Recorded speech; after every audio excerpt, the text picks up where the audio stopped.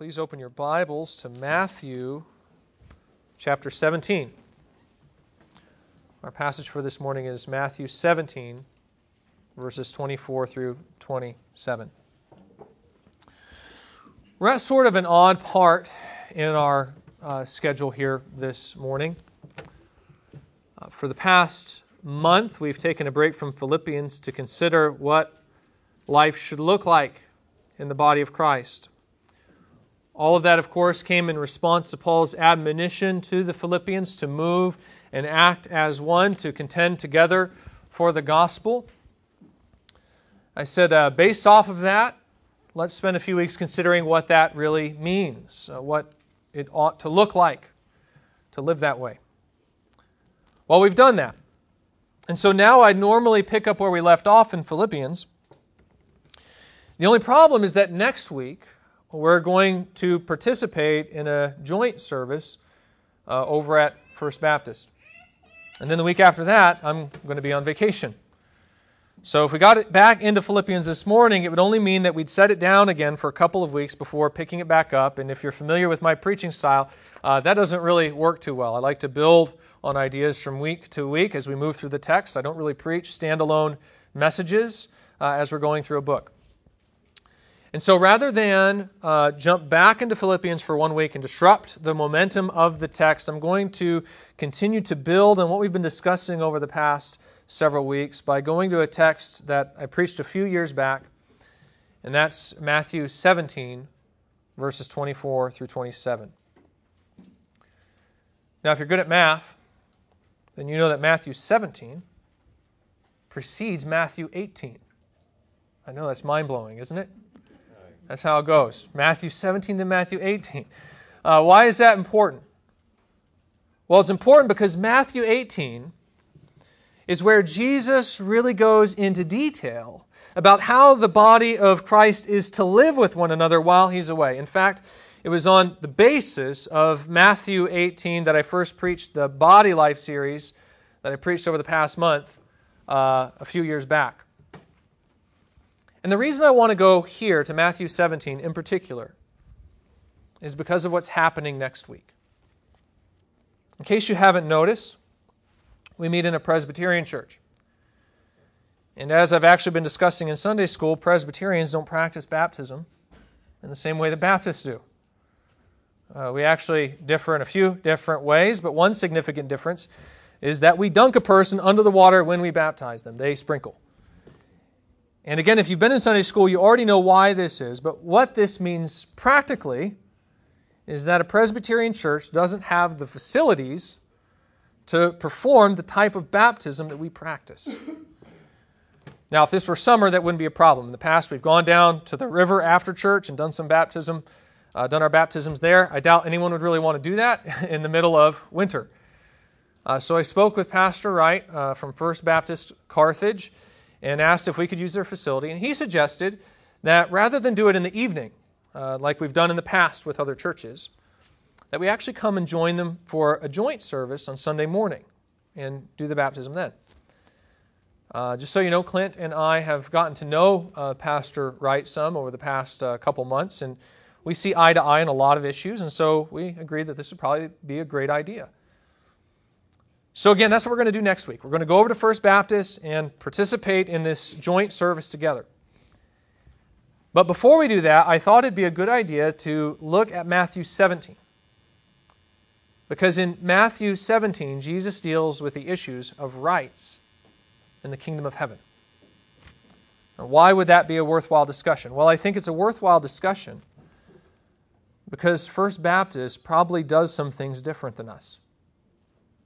Of course, that's likely the case in the actual structure of their ministry, but even during the worship service, they're going to probably do some things that are different than what we do here at Cornerstone. And as I think you already know, it's very easy in those situations to come at these differences with a critical spirit. And as I think today's passage will show us, that's not appropriate. We should not pollute the worship service with the sort of self-centeredness that gets bothered when things aren't done according to our preferences. Instead, we ought to come with an attitude of humility which asks, how can I put the desires of my brother first? How can I serve them? That's what Jesus tackles for us in today's passage. So that's where we're going to be this morning. Let's begin by reading the passage together. Once again, that's Matthew 17, 24 through 27. Matthew writes this. When they came to Capernaum, the collectors of the 2 drachma tax went up to Peter and said, Does your teacher not pay the tax? He said, Yes. And when he came into the house, Jesus spoke to him first, saying, What do you think, Simon? From who do kings of the earth take toll or tax? From their sons or from others? And when he said, From others, Jesus said to him, Then the sons are free. However, not to give offense to them, go to the sea and cast a hook, and take the first fish that comes up, and when you open its mouth, you'll find a shekel. Take that and give it to them for me and for yourself. You know, there are probably a few statements that are as cherished in our nation as the very famous words from the Declaration of Independence that go like this. We hold these truths to be self-evident, that all men are created equal, that they are endowed with their Creator with certain unalienable rights, that among these are life, liberty, and the pursuit of happiness. That statement was written, of course, to explain why our nation was choosing to assert its independence from the rule of Great Britain. And it declares that every single man, woman, and child possesses a certain set of rights which have been given to them by God Himself. This means that no emperor or king or any earthly power can violate any of these rights since they're derived from a higher authority. Well, the claim, of course, when these words were written down was that Great Britain had violated some of these God-given rights in the American colonies. They had violated the political contract established by God, and so on the basis of that breach of contract, the colonies were electing to declare their independence and reorganize themselves under the government of a new nation. And now, ever since those words were written, this concept has occupied a substantial place in the American psyche. We are a people who believe in individual rights. We are a people who not only believe in individual rights, but who are also willing to fight to defend and exercise those rights. If a cop gives us a ticket that we don't think we deserve, we'll fight it in court. If a business partner deceives us, we'll sue.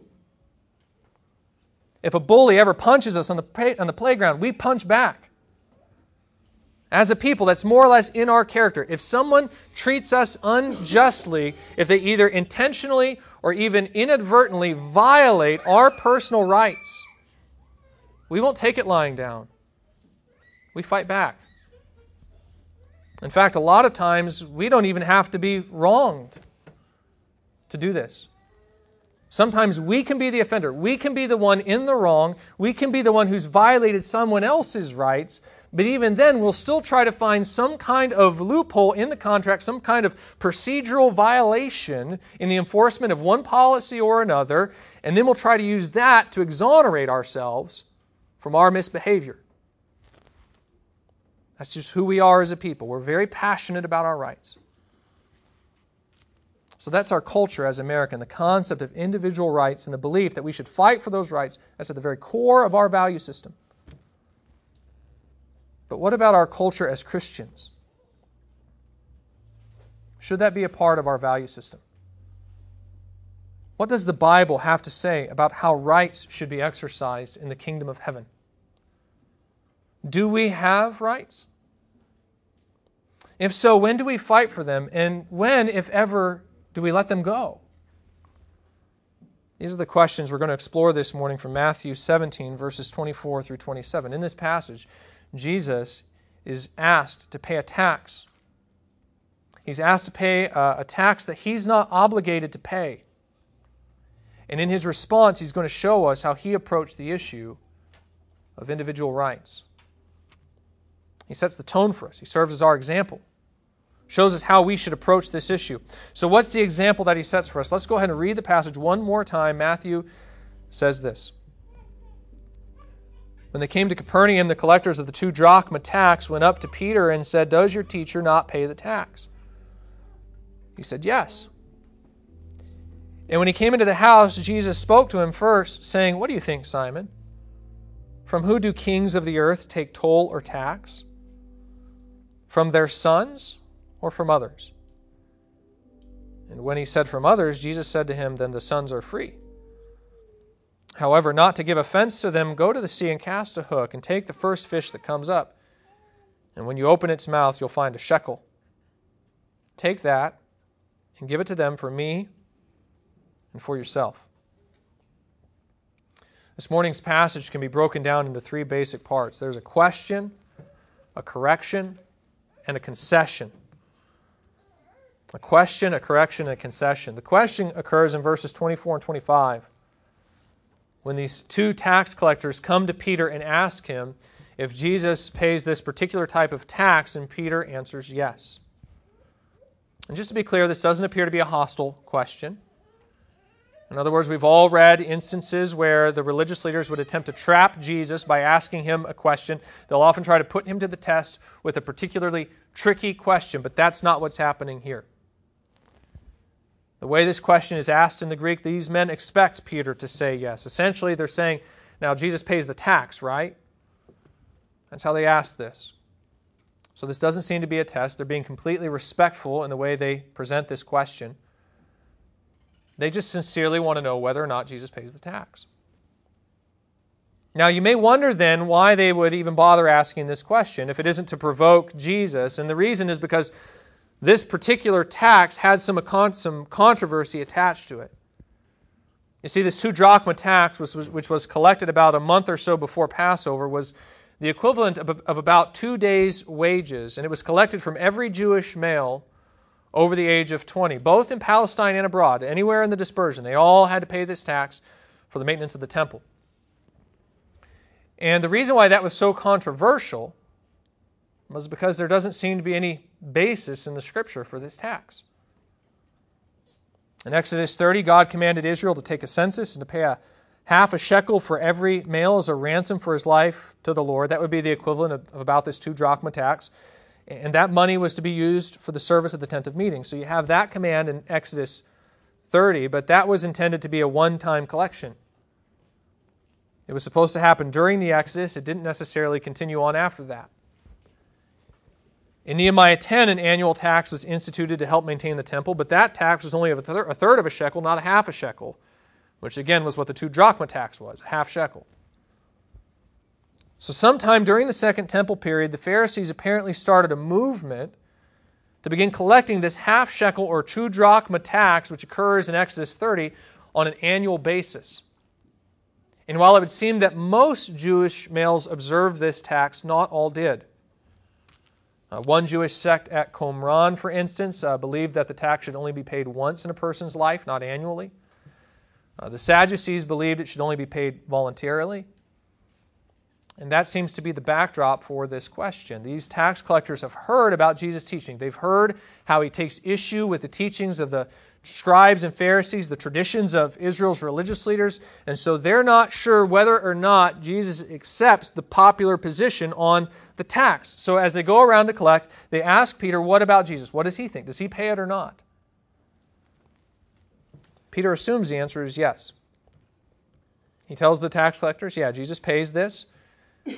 And then he goes home. Maybe he just steps inside. If this all occurs right outside the house there in Capernaum, we don't really know, but he walks inside the house where he's staying at in Capernaum with Jesus.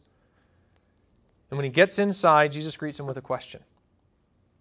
And with this question, Jesus shows Peter that he actually wasn't entirely right in the answer he gave.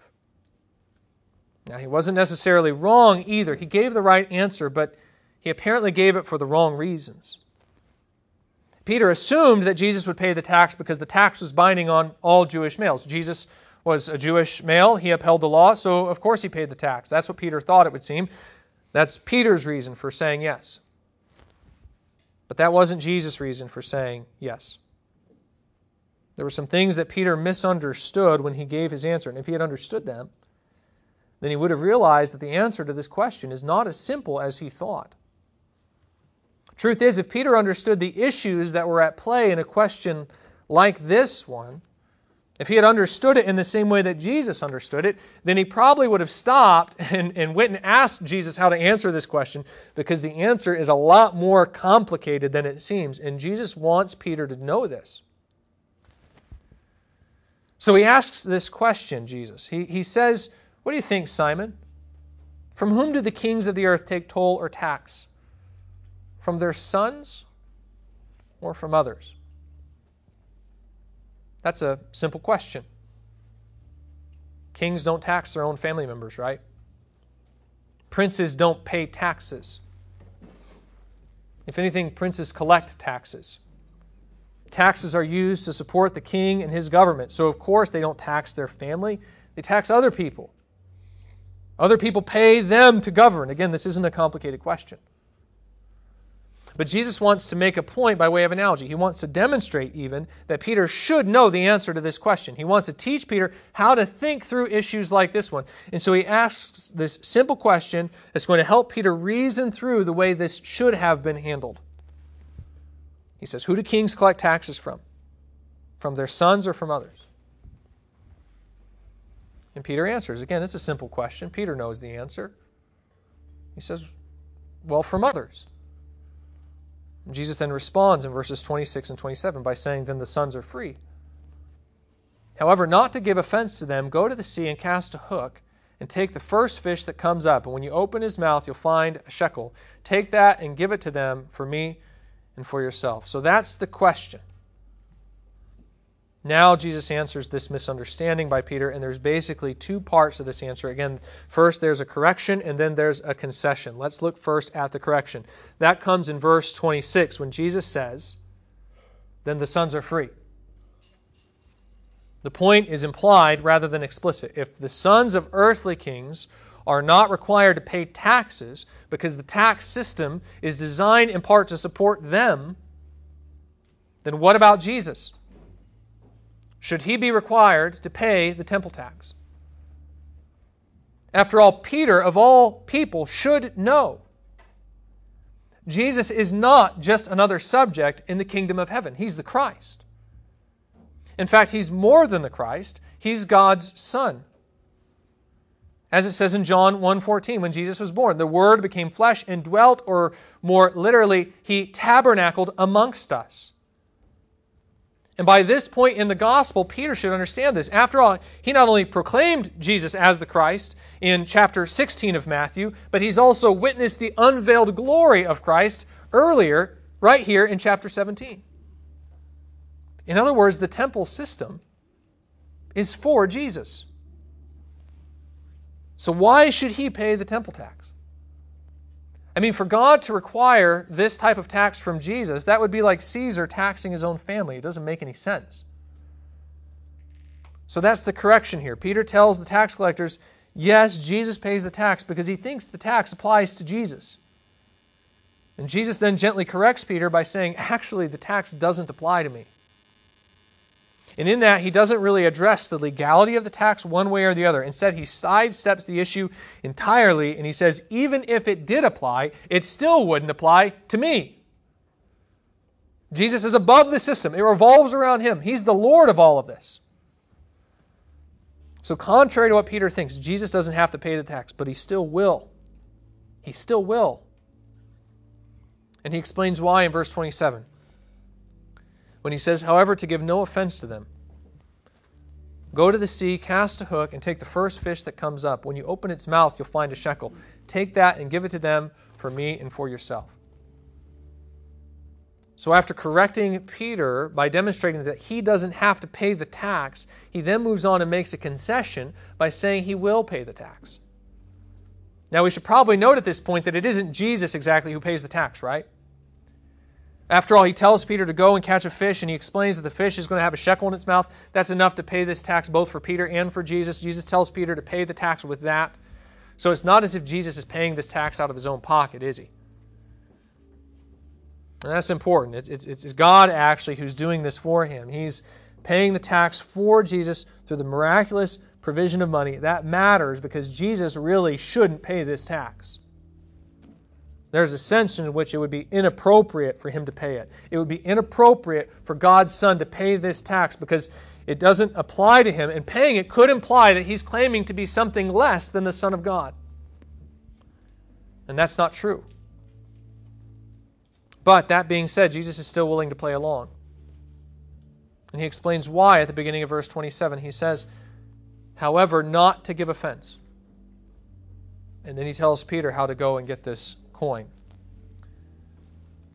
That's the reason why Jesus pays the tax, even though he's not obligated. It's so that he won't create an offense.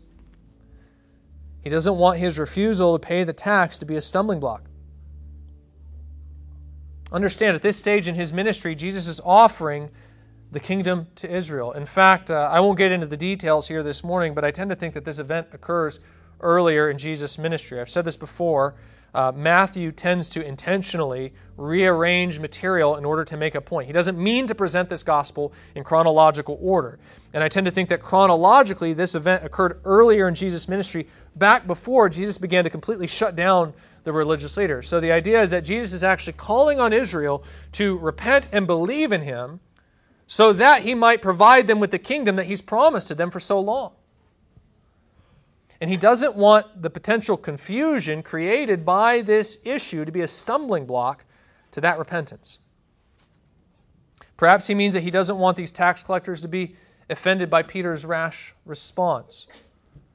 You know, like Peter said that Jesus would go ahead and pay the tax, and so maybe Jesus doesn't want to create offense by reneging on that agreement. More than likely, though, Jesus doesn't want to give the impression that he doesn't honor God's commands.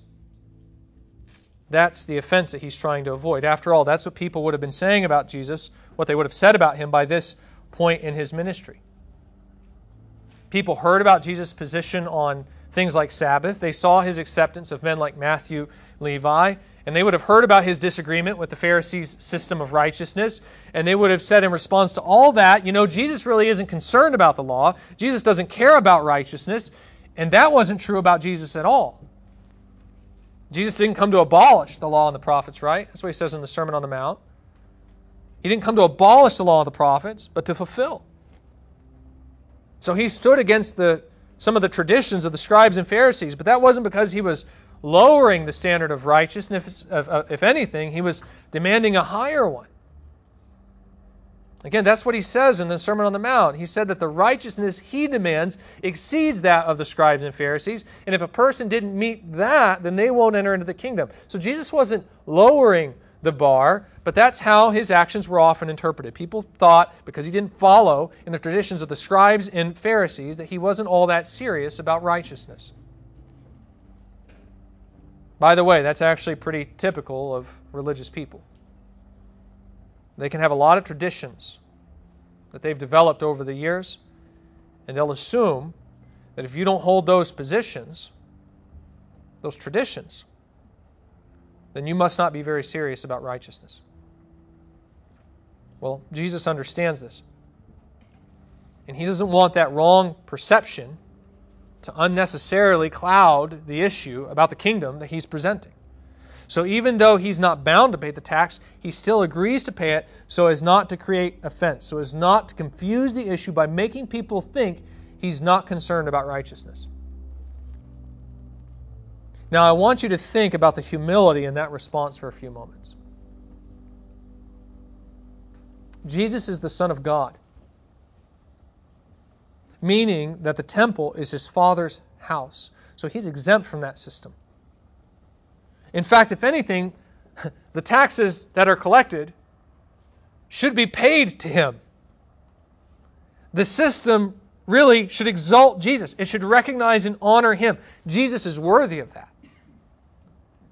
Jesus is rightly an object of worship, meaning the praise, the glory, the adoration that's due to the Father, which the temple system celebrates, that should be directed at Jesus as well, since he's God's Son. So he should be recognized and honored and exalted. But instead, when the time comes to pay the tax, what does he do? Does he demand recognition? Does he assert his right to be worshipped? mean, do you understand this? Does he demand his rightful place of honor by refusing to submit to this tax as if he were some kind of commoner, as if he were just another face in the crowd, no different from me or you? Now, what does he do? He pays the tax. He deserves to be recognized in worship, but instead he pays the tax and acts like he isn't anything special. Like he's just another face in the crowd. And you understand, that's not fair. That's not fair. That's not what Jesus deserves. But he does it anyways. And the simple reason is because he doesn't want to create an offense. He does it because he doesn't want the exercise of his rights to be a cause of someone else stumbling on their way into the kingdom. He doesn't want to make it more difficult for someone to enter, any more difficult than it has to be. He's more concerned that others have the opportunity to repent and be saved than he is about his own glory in this instance. And so he surrenders his right and lays that down for their benefit. Again, I hope you understand what he's doing here. He's doing more than just turning down recognition in this moment. He's actually turning down what he's owed. He's suffering loss for the sake of others. I mean, really, this is humiliating. If you stop to think about it, what he's doing here is humiliating. It's an indignity for the Son of God to pay this. This tax is degrading. And Jesus does it anyways. And he does it because in accepting that indignity, he prevents a stumbling block from being put in front of the people of Israel. Love, brothers and sisters. That is why Jesus does this. He considers others as more important than himself. And so even though he doesn't deserve this, he still does it because of the great benefit that it'll produce for others. Again, think about that. Whose fault? I want to ask you, whose fault would it be if Israel stumbled over Jesus' refusal to pay this tax? Would it be Jesus' fault that they couldn't accept the sort of claims that Jesus was making here? Absolutely not. I mean, he's provided them with every sign and wonder and teaching possible to demonstrate who he really is. I mean, if Israel can't accept Jesus' glorified position, like if he says here, I'm not going to pay this, and then they stumble over that, that's really their problem. They're too slow. They're too stubborn. They're too hard-hearted to acknowledge the obvious.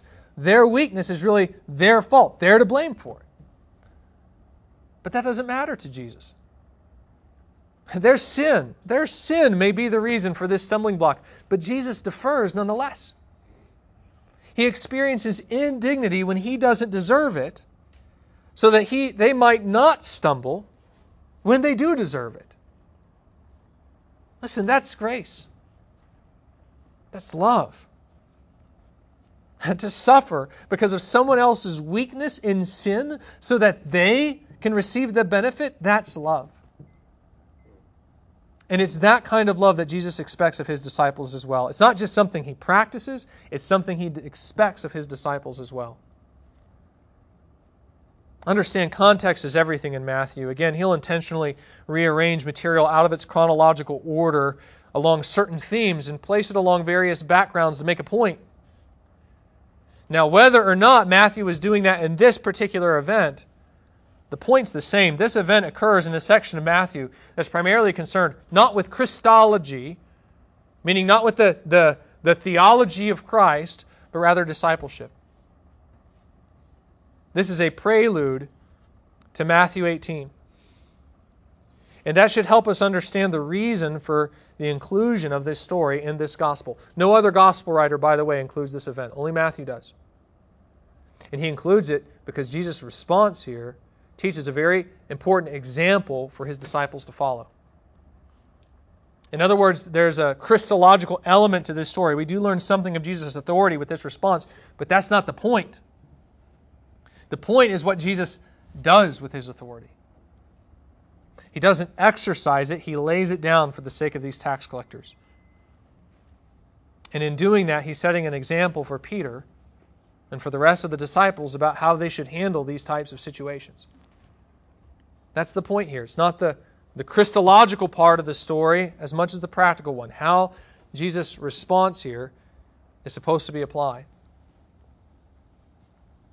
And just so you know, for Matthew's audience, that's going to have a different connotation than what's happening here with Jesus. I mean, so Jesus is exempt from the temple tax, but what does that have to do with the rest of the disciples, right? I mean, God also provides payment for Peter here, but I don't think we should therefore assume that Peter is also exempt from the tax. Jesus says the tax doesn't apply to him, not because the tax isn't binding, but because he's personally exempt. And the implication is that Jesus is only excused because of the extraordinary circumstances that apply specifically to him. He's not abolishing the tax. He's not even questioning its legality. He's claiming an exemption based on his status as God's Son. Obviously, that doesn't apply to anyone else, right? That doesn't apply to the rest of us. Presumably, there are people who are citizens of the kingdom who don't share Jesus' status as Son, at least not in the same way that he does, and so one would think that at the very least the tax would still apply to them. The same cannot be said, however, about Matthew's readers, who are receiving this account after Jesus' crucifixion and before the destruction of the temple in 70 AD. Matthew addresses this temple tax. Think about this. He addresses this temple tax at a point in time that would have made this lesson incredibly relevant to his leaders, or to his readers, rather. Again, I don't think we think a lot about this. I mean, after all, the temple doesn't exist today, so there's no reason to have a temple tax to maintain it. But understand, Matthew's writing to Jewish Christians, Christians who would pay this tax, and he's writing to them before the destruction of the temple. And that would have made this particular issue very relevant to them. So he's writing them at a time when the tax would have still been taken, meaning these Jewish believers would have had to decide whether or not they pay a tax like this one. And he's writing to them after Jesus' death on the cross, meaning he's writing to them after the Mosaic law has been fulfilled, completed, replaced by the new covenant. The temple system's over. They know it. So these are Jews that are no longer bound by the law. These are Jews who understand the former temple system's obsolete. They understand they're not obligated to pay things like this tax. And not because they're exempt in the same way that Jesus is, but because the system no longer applies. It's over. So should they pay the tax when their Jewish brethren come around asking them for 2 drachmas to send to Jerusalem? What should they do? After all, they're no longer required to pay it. I mean, Jesus just put an end to that system at the cross. So should they refuse? Should they make a point by asserting their rights and declaring their freedom from the law? No, Matthew indicates they should pay the tax. I mean, why would they do that? I mean, why should they give up 2 days' wages? Think about that. 2 days' wages. Why should they give that up for nothing? And Matthew would answer, well, because it's not for nothing. It helps prevent offense. It demonstrates to their Jewish brothers that in saying that they're no longer under the law in Christ, that they're not unconcerned with righteousness. It keeps them from misinterpreting the gospel. But that's not fair, you can hear them say, and no, it isn't fair. It isn't fair. But that's grace. And that's love. And according to the New Testament, this is actually the point of freedom from the law. The reason that we've been freed from Moses is not so that Christians can now go around and do whatever they want, since all their sin has been punished in Jesus. No, the point is that through Christ they are now free from the restrictions of that former system so that they may in every way serve others for the magnification of the gospel and to the praise and glory of God. As Paul says in Galatians 5:13 and 14, he says, "For you were called to freedom, brothers, only do not use your freedom as an opportunity for the flesh, but through love serve one another. For the whole law is fulfilled in one word, you shall love your neighbor as yourself." Again, the point of our freedom, brothers and sisters, is love. We are free from the law's restrictions so that we might love other people, and to love them in particular by removing any potential stumbling block necessary for them to hear and understand the gospel with great clarity. That's what Paul explains in 1 Corinthians 9, 19 through 23. I want to read a couple of passages from Paul here where he talks about this. Listen to this. This is what Paul says in 1 Corinthians 9, 19 through 23. He says, "For though I am free from all, I've made myself a servant of all, that I might win more of them. To the Jews I became as a Jew in order to win Jews. To those under the law I became as one under the law, though not being myself under the law, that I might win those under the law. To those outside the law I became as one outside the law, not being outside the law of God, but under the law of Christ, that I might win those outside the law. To the weak I became weak, that I might win the weak. I have become all things to all people, that by all means I might save some." He says, "I do it all for the sake of the gospel, that I may share with them in its blessings." Again, that's how Paul interpreted his freedom. It didn't mean he went and did whatever he wanted. It meant that he went and became a slave to all, servant to all, so that he might win more of them. He says as well in 1 Corinthians 10, 31 through 33, he says, "So whether you eat or drink or whatever you do all to the glory of God. Give no offense to Jews or to Greeks or to the church of God, just as I try to please everyone in everything I do, not seeking my own advantage, but that of many, that they may be saved." So again, the Christian is free from the law's restrictions. Not its demands per se, let me make that clear. Not free from its demands per se, but from its regulations and stipulations. And we are free not so that we can serve ourselves, but so that we can serve others. As Paul says, we're free from all, but we are free from all so that we might make ourselves a servant to all, and so might win more of them. So what should we take away from this morning's passage? Well, I think there's two core lessons here. And the first lesson is this. Number one, every Christian must be willing to remove any known stumbling block from their life. Let me say that one more time. Every Christian should be willing. I'll even change that. It's not should. They must. They must be willing to remove any known stumbling block from their life. Jesus expects His disciples to be aware of how their actions affect other people. And not just in terms of direct sin, not just in terms of words or deeds that they've done intentionally, like actively malicious sin. No, He expects them to be aware of how their actions may indirectly affect others as well through some type of misunderstanding. You see, it's possible to harm someone spiritually without ever intending it, just by being unaware of how your actions can be perceived by other people. Even well-intended actions, they can be perceived wrongly in the right context. And then a person's relationship with God can be damaged. It can be damaged from the reckless actions of another Christian, just from them not taking time to think about what their actions look like to other people. Jesus expects His disciples to take the time to be considerate of that possibility. He expects them to be conscientious about their faith. He expects them to think through how their actions can skew other people's perceptions about God, even the ones that they're free to take, even the actions that are okay for them to do. And then He expects them to avoid any such action. That's what He's modeling here. He's not required to pay this tax, but He pays it anyway so as not to create a misconception. That's what He's modeling here, is what He expects of the rest of His disciples as well. You actually see this attitude modeled throughout the New Testament. In Acts 15, for instance, when the Jerusalem Council gathers to determine whether or not Gentiles should have to abide by the law, it's wholeheartedly agreed that the answer is no. But then they still ask the Gentiles to abstain from things polluted by idols, and from sexual immorality, and from what has been strangled, and from blood. And why did they ask this?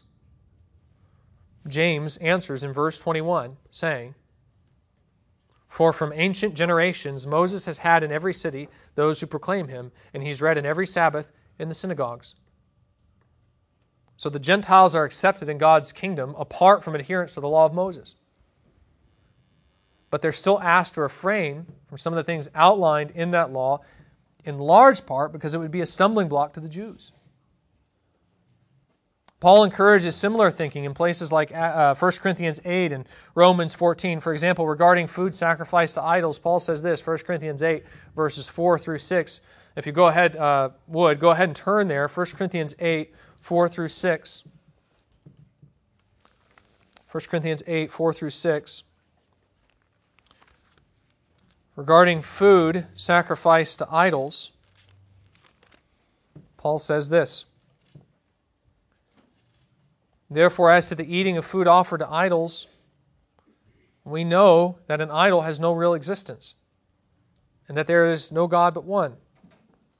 For although there may be so-called gods in heaven or on earth, as indeed there are many gods and many lords, yet for us there is one God, the Father, from whom are all things and for whom we exist, and one Lord, Jesus Christ, through whom are all things and through whom we exist. Paul essentially says, look, I know that you know that there's no such thing as other gods. And in eating this meat, you're neither honoring another God, nor are you intending to. So in that sense, it's fine. I get it. You're not sinning when you eat the meat. I get it. However, he says, starting in verse 7, but not all possess this knowledge. Not everyone understands this point as you. And then he goes on to explain how to continue to eat this meat, or to explain that to continue to eat this meat in front of those who think it's a sin will cause them to stumble and fall into sin. And then he concludes, verse 13, therefore, if food makes my brother stumble, I'll never eat meat, lest I make my brother stumble. So Paul instructs the Corinthians to avoid these kinds of stumbling blocks for the sake of their brothers. And in chapter 10, by the way, he extends that to unbelievers as well. He tells the Corinthians to avoid any stumbling blocks, not just before other believers, but before unbelievers as well, so that those stumbling blocks don't get in the way of their understanding of the gospel. This is the standard practice by Christ's disciples that Jesus expects you to adhere to. In fact, it's more than an expectation. I should make this clear. He doesn't just expect you to do this. He demands it. He demands it. And I think we should also understand that this includes just more than just the exercise of our liberties. That's the particular subject in places like Acts 15 and 1 Corinthians 8, but I think it's more than fair to say that this principle goes beyond that point as well. In a sense, taking the spiritual well-being of others into consideration of the exercise of your liberties, I mean, that's an extreme. When we do that, we're taking into consideration actions that are entirely permissible, things that we're allowed to do in the sense that that are things that we're allowed to do that could damage someone else's faith.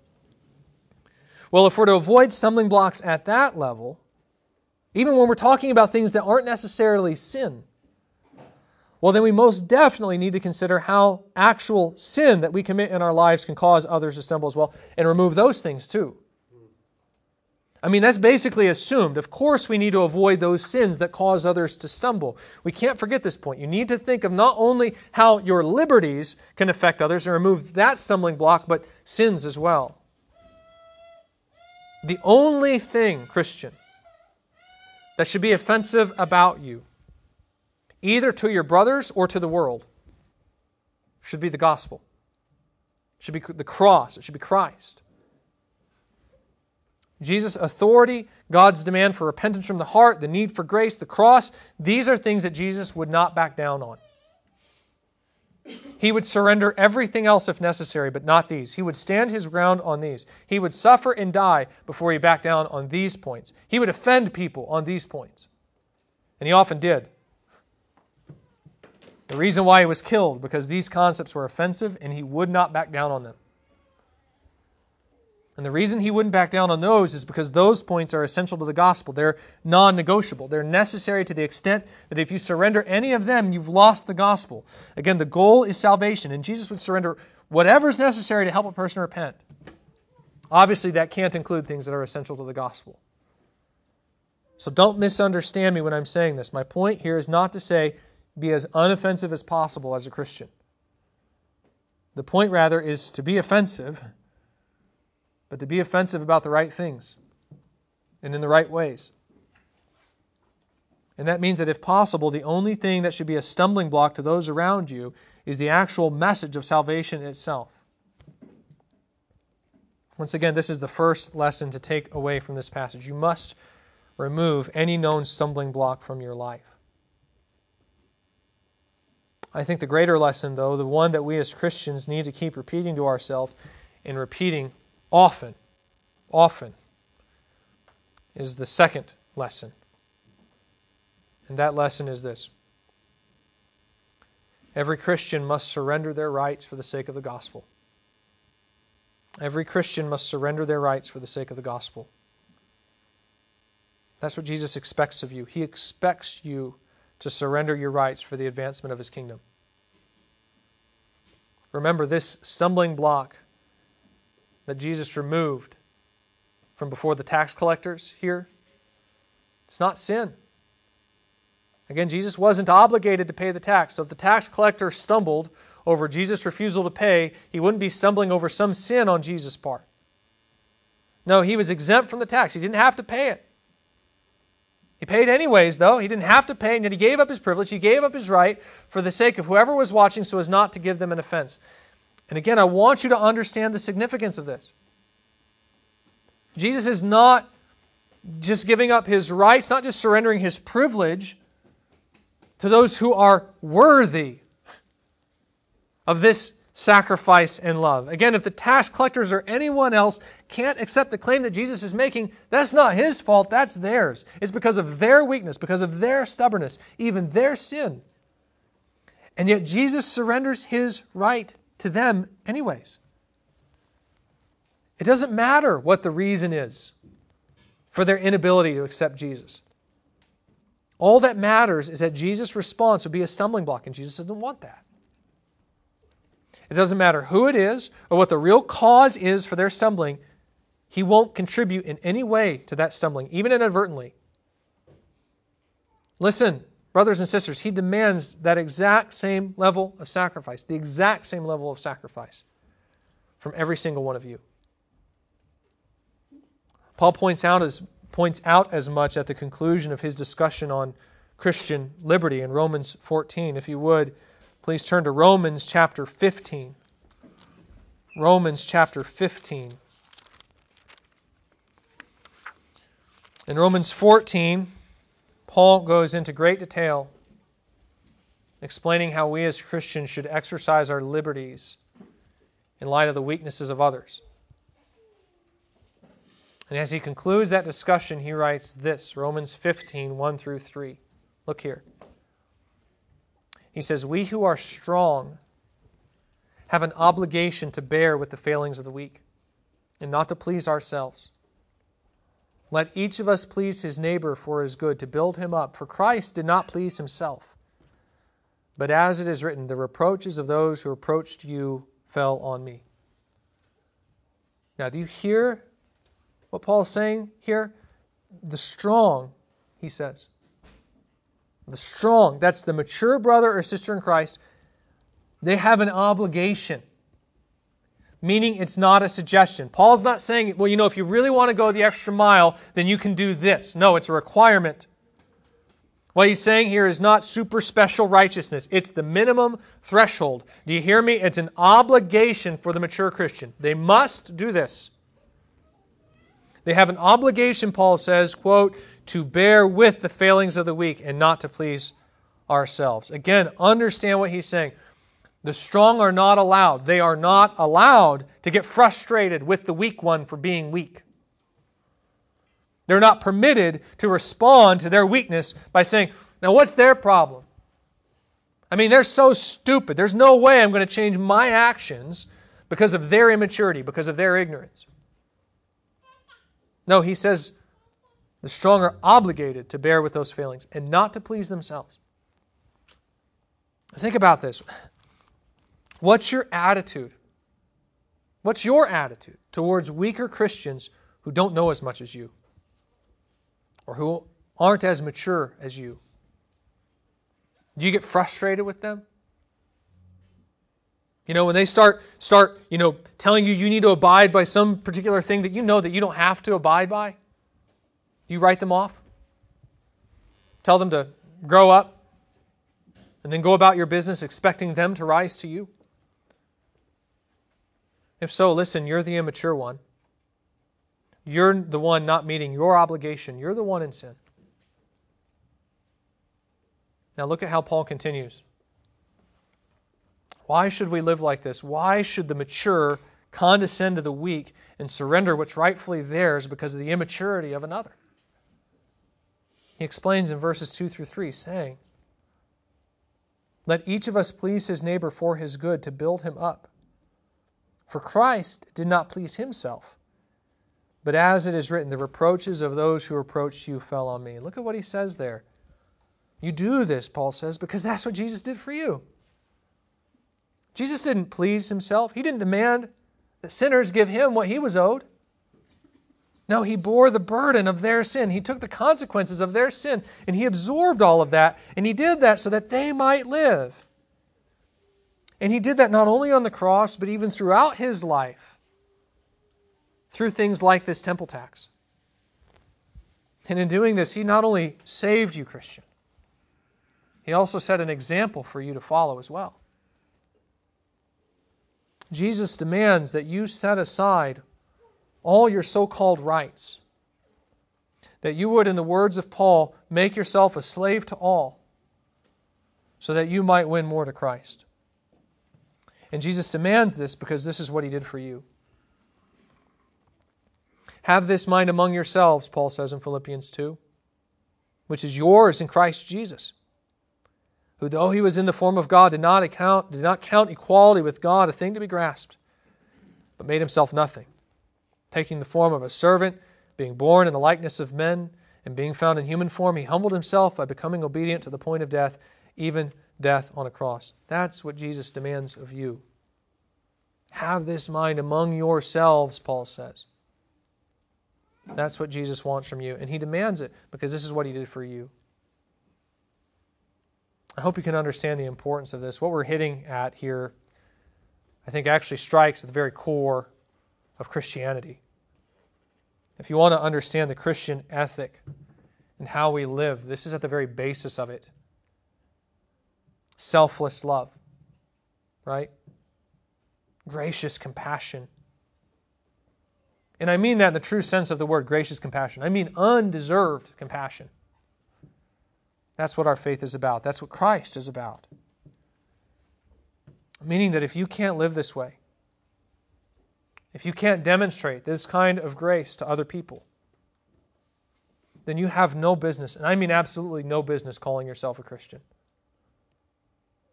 I mean, whatever you do, don't dare call yourself by Christ's name and then refuse to love in the way that he loved.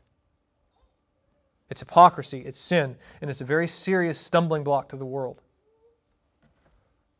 And if you think I'm exaggerating when I say that, I'd have you note what Jesus says in Matthew 18, just a few verses later, about the one who cavalierly places a stumbling block in front of one of his little ones. Jesus doesn't mince words there. He says that the one who doesn't love this way, the one who causes one of his little ones to stumble because they refuse to bear their weaknesses and remove any offense in their life, he says it's better for that person to have a millstone fastened around their neck and then tossed into the sea. He's very serious about this. Again, this is non-negotiable for Christians. If you're going to call yourself a Christian, you must do this. It's an obligation. It's an obligation to the degree that if you refuse to love in this way, then you very well may not be a Christian. You may not understand the gospel at all. Personally, I think a lot of us probably have a good amount of repenting to do. Again, this isn't normal for us. And I don't just mean this in the sense that we're all sinners. I mean culturally, this is a very unusual way to think. We exalt the idea of exercising our personal rights and freedoms. Jesus says, if necessary, give them all away. Every single one, just give them all away. I don't think too many Christians probably do this, and very, very often, and sadly, I don't think we even bat an eye about it.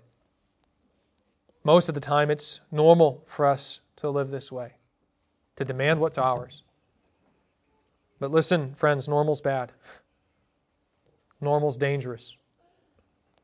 And we need to be different. We need to display radical love, sacrificial love to the world. After all, this is how Jesus said that the world would know that we're His disciples, right? By whether or not we have love for one another. Sadly, I don't think that's true for a lot of the church. Many times we're known for our divisiveness, we're known for being petty, we're known for talking a good game but having very little to back it up in the quality of our lives. We're known for the demands that we make, not the privileges that we surrender. And that's wrong.